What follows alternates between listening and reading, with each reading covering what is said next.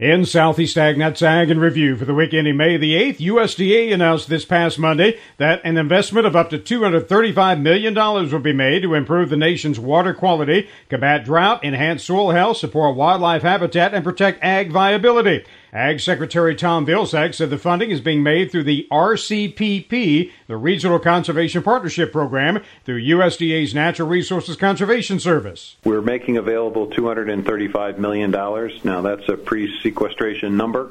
Hopefully Congress will eliminate sequestration. If not, it may be adjusted at some point in time, but we're hopeful that the full $235 million will be available for utilization.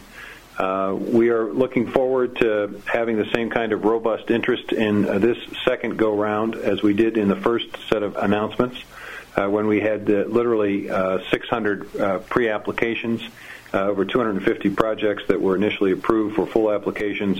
The demand was 6 times the amount of resource that was available, and we are seeing significant leveraging of the over $330 million that was announced last year.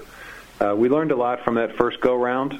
We learned that we need to probably limit the grant amount to no more than $10 million, and that would be both combined financial and technical assistance value. We know that we need to ask our partners as they're applying for these resources to identify specifically what they believe the technical assistance requirements would be from NRCS so that can be factored accurately into the grant proposal.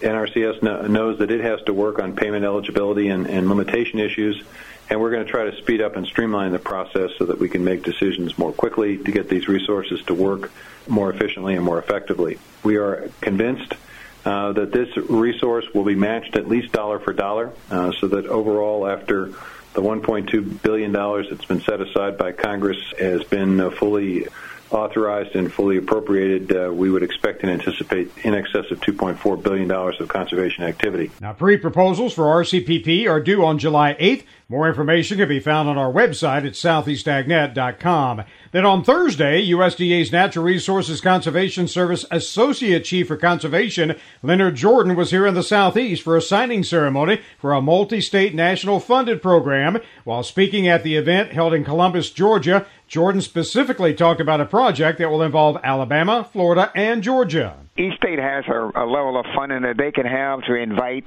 those within their states, but then it doesn't have to be state center. I mean, it could comprise of multiple states. But, you know, we have a national pool, and we have another pool called the critical conservation areas. And in most cases, most of those will consist of more than one state.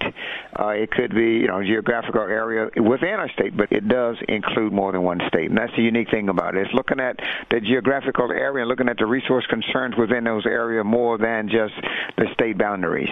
And Jordan specifically talked about the Flint River Soil and Water Conservation District's nationally awarded project, the Appalachicola-Chattahoochee-Flint Rivers Conservation Partnership for Alabama, Florida, and Georgia. Appalachian-Chattahoochee-Flint River Partnership is the Alabama, Florida, and Georgia as you identified, and of course it's one of those that we hope to address a persistent drought and a long-term landscape change that have reduced the capacity of that basin to balance the human use of water as well as ecological demand. So we're excited about that and what it could offer for that particular part of those 3 states. Now, this partnership is a 5-year project that covers around 13 million acres in the 3 states. It's designed to improve water quality and quantity in that area and includes more than 20 partners ranging from private industry and large nonprofit organizations to universities and local soil and water conservation districts. To learn more, just contact your local NRCS office.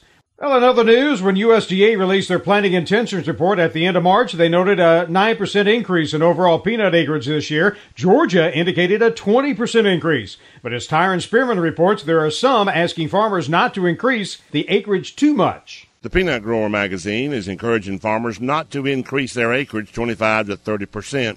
They say that would be irresponsible in an editorial this week. They say the government does not want any excess peanuts produced, and that the new peanut program provides a safety net for producers when they have low prices. Analysts already estimate that the average seasonal price this past year will be about $430 per ton, and that should generate about $100 per ton payment for farms with a base acres on it for 2014. 2015 could be as high as $120 per ton.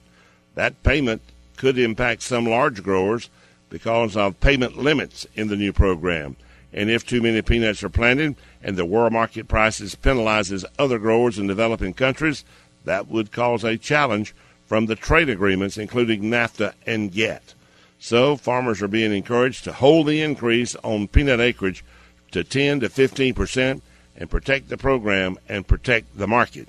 I'm Tyron Spearman for Southeast AgNet. Kathy Isom had a story this week on how to get rid of old paint, oil, and other chemicals without harming the environment. Springtime means spring cleaning for many, so it's important to know what you can toss and where you can toss it so that it doesn't harm our most valuable resource. 99% of available fresh water in the world is in aquifers in the ground. That's Cliff Trayens with the National Groundwater Association. He says anything we can do to keep groundwater from being wasted or polluted is very important. Every household has paints, paint thinners, lawn products, cleaning products, used motor oil if you change your own oil. You have to do something with that stuff. The first thing you should do is contact your local waste authority because dumping it in the trash, the lawn, or the woods is not good for groundwater, and in many places it's illegal. How to properly store those things so they don't leak, how to properly use them, which is basically to use them according to the manufacturer's recommendations. And then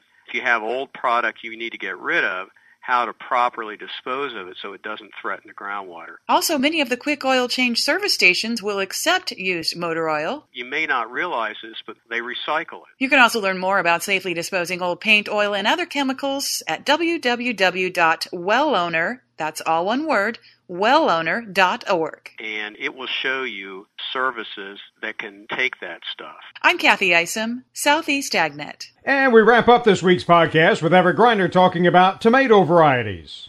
I got a shocker a few weeks back. In late March, after spring officially arrived, I was preparing to plant my spring garden. I had decided to plant a purebred tomato, not a hybrid. Almost didn't find one. I went to 6 different stores that sell plants in 2 different cities. Saw purebred plants with names I'd never heard of, 12 to be exact, plus 9 that I had heard of, but no old-fashioned purebred. Finally found some Rutgers plants. Oh, yeah, that's an old one. I bought 6. Well, they're growing now. My whole effort is to prove or disprove to myself that old original varieties taste different. They're more difficult to grow, and they're not as prolific. But by early summer, I'll know for certain if my old country boy instinct is right or wrong. And that's Ag Review for today. Everett Griner, Southeast AgNet. You can hear these reports and more on our website, southeastagnet.com. Randall Wiseman, Southeast AgNet.